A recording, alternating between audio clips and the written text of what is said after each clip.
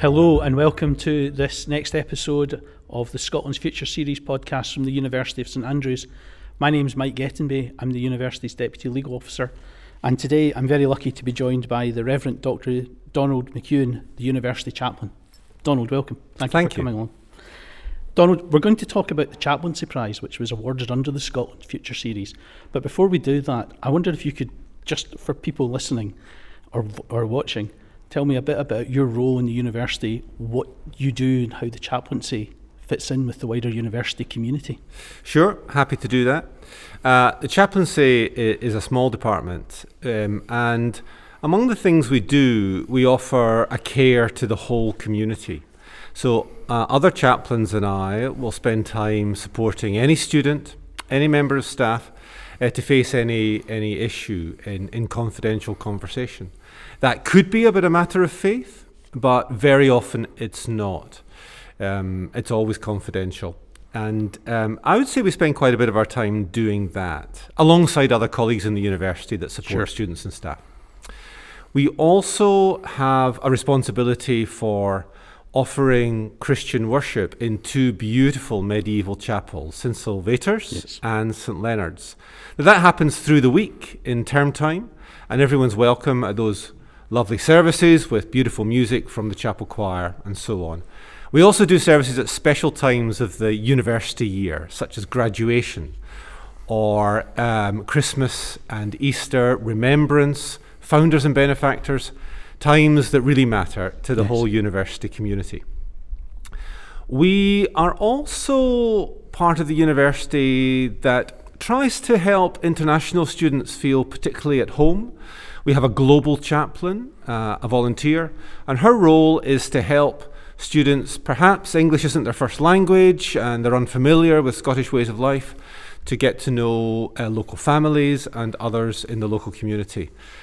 We also support students and staff of a huge variety of faiths or cultural backgrounds.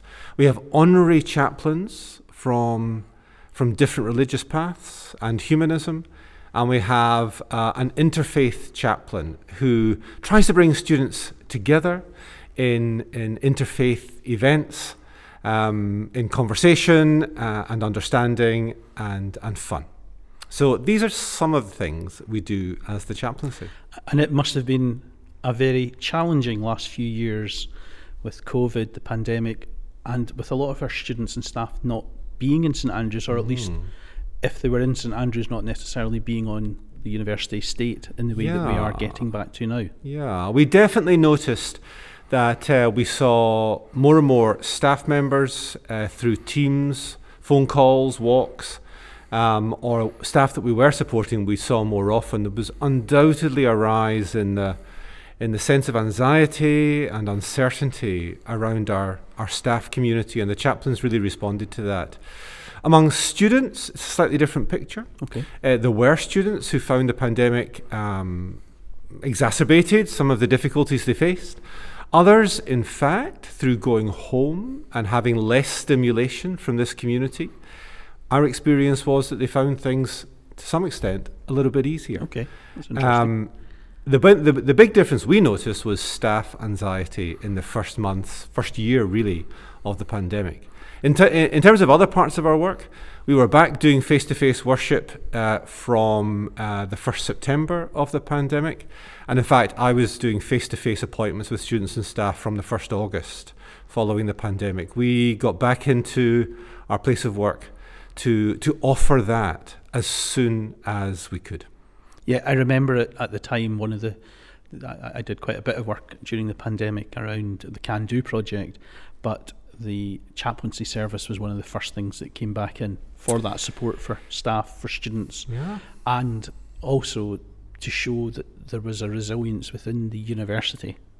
I'd like to think so. We did a weekly event in the first Martinmas semester, that's the autumn semester, following the pandemic, where one evening a week people could gather on St Silvester's quad, a safe distance apart, for an event called Hearts of Light, where we held lanterns and stood in solidarity not just with those affected by the pandemic in the university, where in some ways we were really rather cushioned compared to many other parts of the world.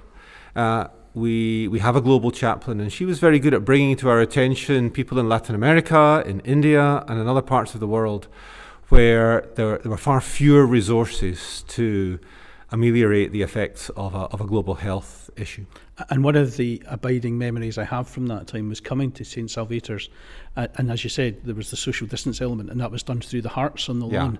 So one of those, what was nice about the lawn is there were groups gathering, but inside these very obvious symbols of the heart shape on the lawn, right. which was just a nice, it wasn't just a circle, it wasn't just, roped off. It was just something that stayed with me. The specific thing we wanted to talk to you about today was the Chaplaincy Prize, which I gather you were awarded after an application to the Scotland's Future Series programme. What is it? What is the Chaplaincy Prize, Donald? All right, so the Chaplaincy Prize has existed for a couple of years already before this particular Scotland's Future initiative. We in the Chaplaincy were very grateful to receive a donation from a donor. And it was the sort of amount of money that, if invested, would give an annual income of about £250. And we thought, well, what could we use that money for? And I realised, because I go to every graduation ceremony, that in the programme for that, every year, there's a list of many students who have received prizes. And we thought, well, why doesn't the chaplaincy offer a prize? It would be lovely to celebrate some of our students' fantastic achievements. We work with students all the time. That's a big part of what we do.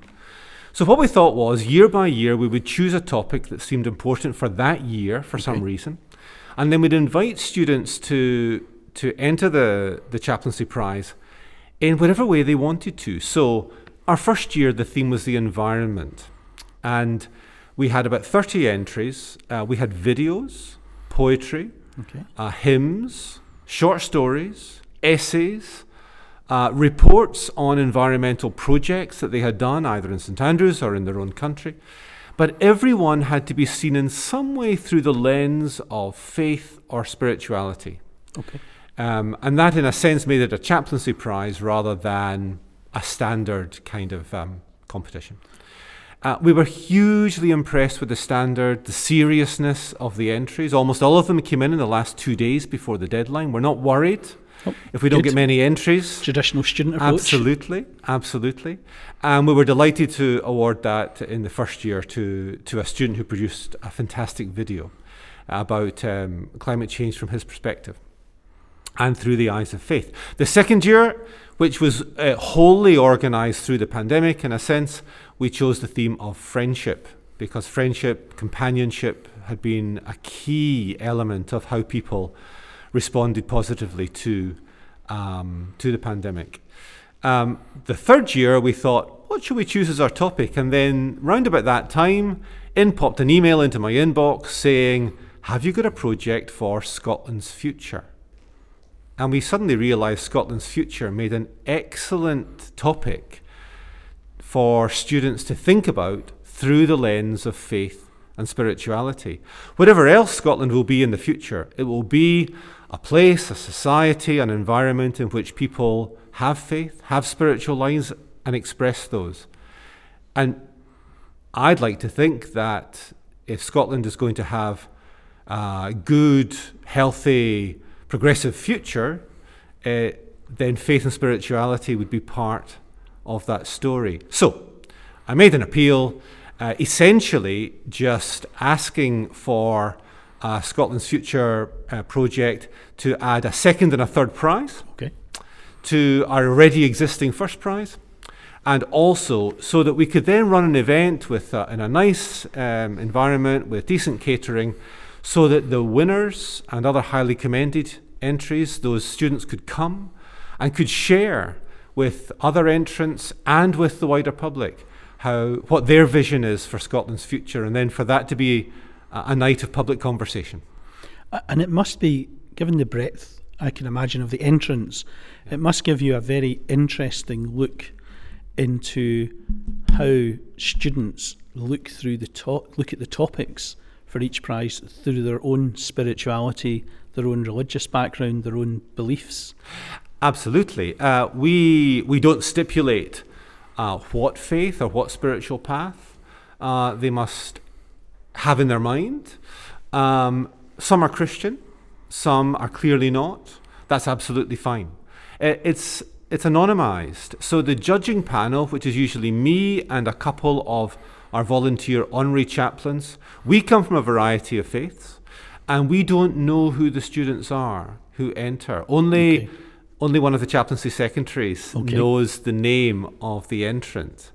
And we've been hugely impressed by the variety. The first winner, as I said, was someone who explored the environment. I don't think he was a person of any particularly conventional faith expression or religious path, but he certainly saw nature as, in a sense, a spiritual force, and our response to it through climate change can't merely be technocratic. Yep. For him, it had to be a spiritual response to the crisis that we're facing. He sees humanity as part of nature, rightly so, for example. The second prize on friendship elicited an amazing range of responses. Some wrote short stories in which friendship was between animals and humans. Some talked of a friendship with their own grandparents. The winner, in fact, was someone who explored how her own faith in God was mediated through two particular friends that she'd made here in university, and how it was their friendship, their acceptance of her, their joy, their humor, their being with her through a tough time that helped her understand afresh how God could be loving. That's how she put it in her brilliant video. So, yeah, huge range of responses. And we judge it on quality, on depth of engagement, on power of expression, that sort of thing. And earlier you talked about how Scotland's future and the importance of spirituality in that. Do these entrants give you hope that will be the case? It will be the case. I've not seen any entrants this year. Our deadline is the 31st of January, 2023. We've been publicising it for about 2 months now in quite a small scale way through our own web pages on the university website. We're going to start publicising it through social media soon. We've already been letting those on the chaplaincy mailing list know about it and so on. But usually students start thinking about this during the winter vacation. Yes. And as I say, the last week in January is a time when a lot of students are clearly working hard on finalising their approaches. My hunch is that we'll be surprised at the visions for Scotland's future. I want to be surprised. I mean, what's the point of having a project on Scotland's future if we're just going to get same old solutions? Absolutely. Students today see problems that I don't see. Yes. They're 30 years younger than I am. I hope their experience is not the same as mine. I mean, that's one reason why it's great to work in a university, because you're continually given inspiration by the impetus and insight of those much younger than you. I think that's wonderful, and it must be invigorating to get these responses, that level of engagement. Yeah, so the very first chaplaincy prize we did, we had no idea what we were going to expect. And quite a complicated judging procedure, you know. We broke up we were given smaller numbers of each of the entries that went through a first and a second stage. In fact, I then reviewed them all. And all of us on that panel found it one of the most positive things we'd done as chaplains, and certainly during the pandemic, because the first judging panel met in February 2021. Right, so that was about 10 months into the pandemic. And so every entry had to be online in some way. Yeah. And we just we were bowled over actually with the intention of the students who had entered, and by the hope that they gave us for various approaches to the environment. There was a highly commended, a sort of second prize, although nothing was received by her, but we knew she was the second best. And her poem was a really fine, almost fractured, rather unsettling work on the impact of nature, of weather, on her in her soul, I would say. Hugely impressive. That's wonderful. Well, thank you very much, Donald, for joining us today. And thank you very much for everyone who's listened to or watched this podcast. The university greatly appreciates your support. Thank you.